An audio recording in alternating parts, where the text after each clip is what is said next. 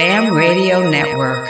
You know what a way that PTAs get money now? They auction off the drop-off space in front of the school. That's the handicapped parking space, okay? Wow. And parents are vying for the opportunity to be able to park there and let their kid walk the least, be the least cold, the least endangered, the least exercised. And that's become the norm for good parenting, treating our children as if they can't do anything.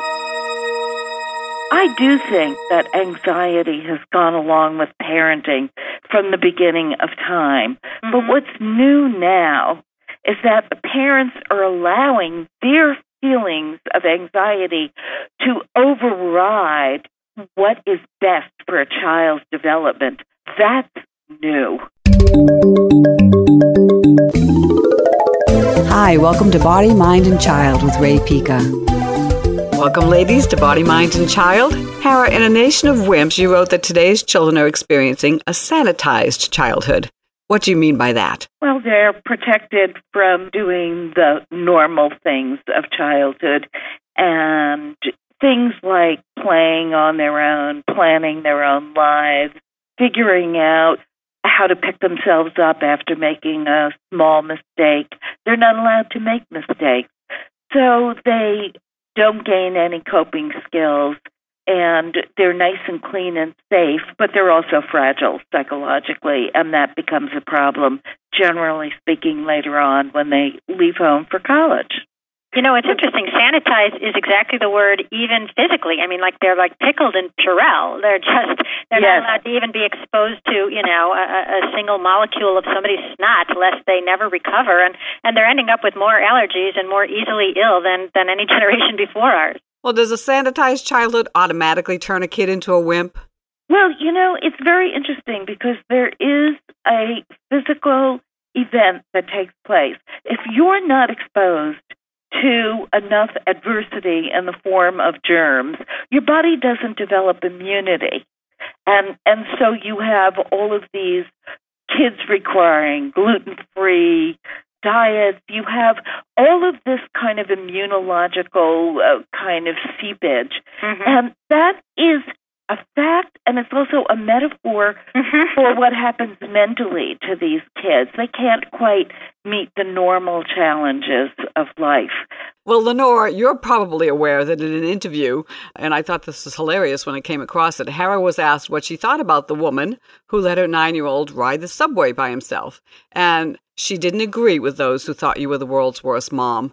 So why did you let your son ride the subway by himself? And did you not see the risk that other parents see? Well, I wasn't thinking of it in terms of should I put my son in an extremely dangerous situation and hope that he survived. I was really looking at it from the fact that he was talking to me and my husband, sort of begging us, can I please take the subway by myself? I'm ready. Can I do it now? And so we had a very serious discussion, my husband and I, about whether we thought he was ready and whether we thought it was safe enough. And we know the statistics about the subway, but moreover, we're on the subway all the time, and we see that it's filled with people. It's a thriving place. It doesn't strike us as particularly dangerous. And our son was ready, and that's why we let him do it, after we made sure that he knew how to read a subway map, and of course he speaks the language, and we gave him money for phone calls, and if there was an emergency, he could take a cab. I mean, I thought we prepared him well, and that he was ready, and that's why we sent him. Okay. Well, Susan, you've written about the many stresses children are experiencing today, all the issues that contemporary children have to worry about that weren't concerns for their predecessors. Don't you think parents have to be overprotective nowadays? I think that parents are, with the use of the internet, parents are more hyper-aware of what's going on in the world than parents were when we were growing up. The crime rate was actually worse than it is now. It's a lower crime rate. So I think parents are sensitized to all of the possible bad things that can happen to their children.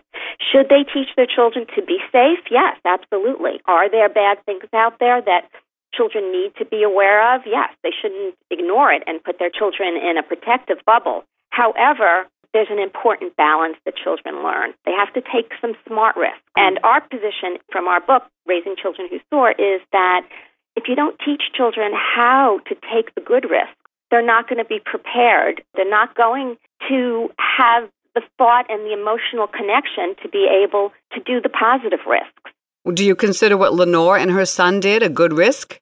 I'm not sure. I don't know Lenore. I don't know her son. I think that parents have to make a decision based on knowing their children and knowing the realities of the world around them. And, Lenore sounds like a very intelligent person and one who knows who knows what New York City subways are like. And, I think that's a personal decision.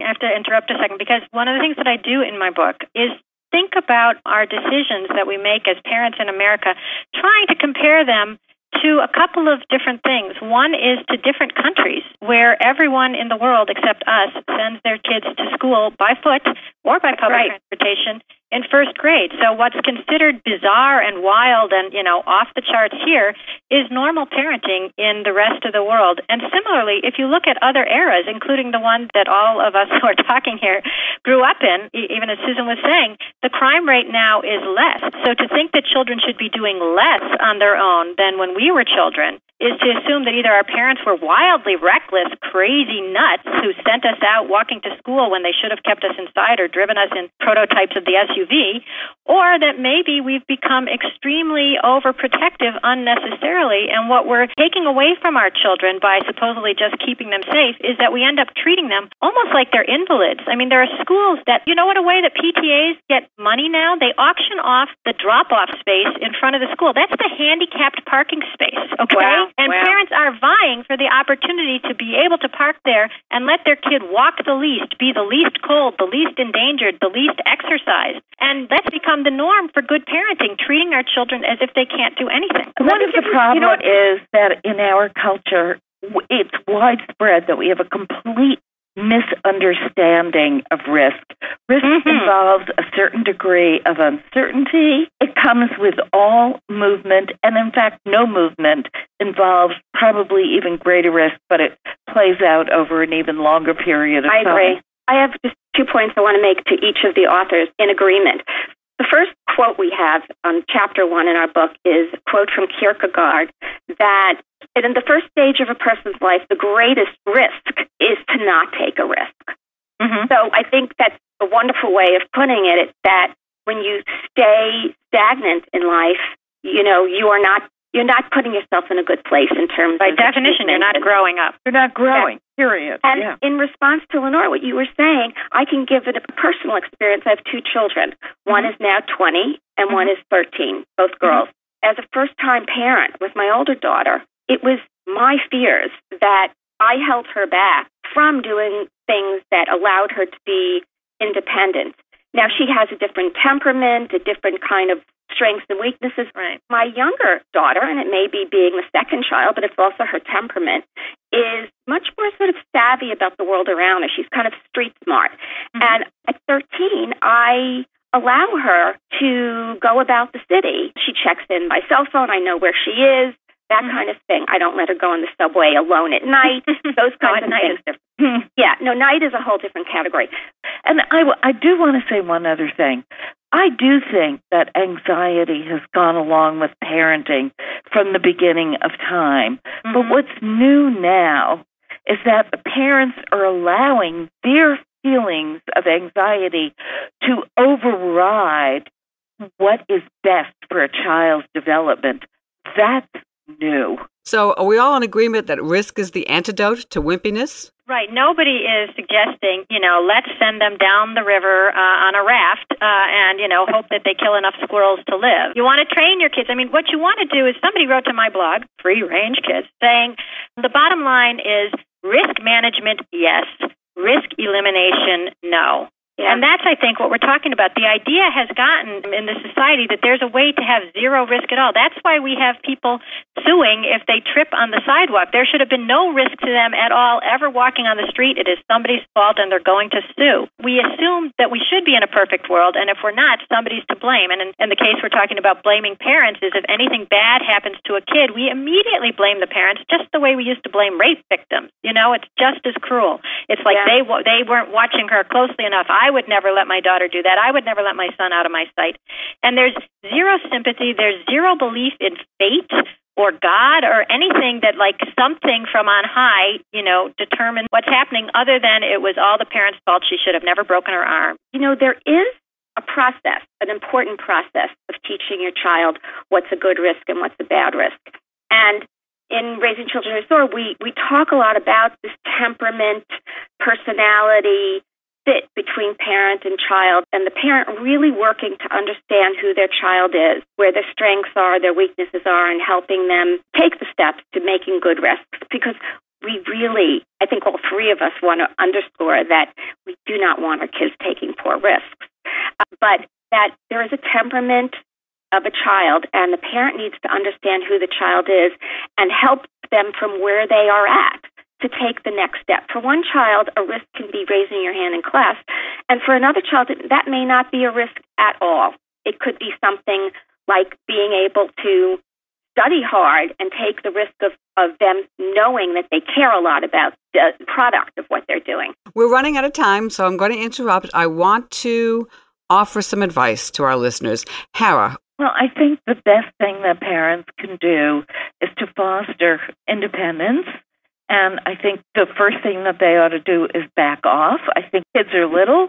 They should allow their kids to play freely with other kids, unmonitored, without parents intervening. I think that's the single most important thing. It actually fosters brain development and fosters the development of the executive portion of the brain that helps kids make good decisions.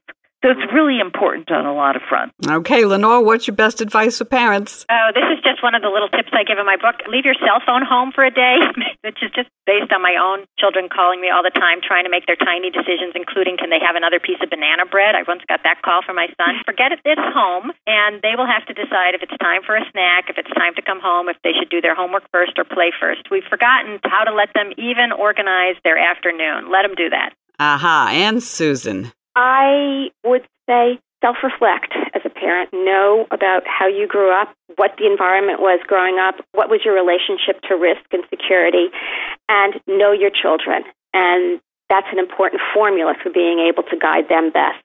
I'd add one more thing. I'd tell parents to let parenting be fun. Yay. Time for parents to put fun back in their own lives instead of this constant vigilance, which is very taxing. And relax a little. So, are you raising a wimp? If so, did you realize you were doing it? Or do you still feel children need extra protection? Leave us a comment with your thoughts, or if you blog or Twitter about this subject, send us a link and we'll put it on our site. Thank you, ladies. It was a lively discussion, as I knew it would be, and I appreciate you being here. You've been listening to Body, Mind, and Child with Ray Pica. This program is produced by Jack Street Media as part of the affiliate Nanocasting Network. Thanks for listening.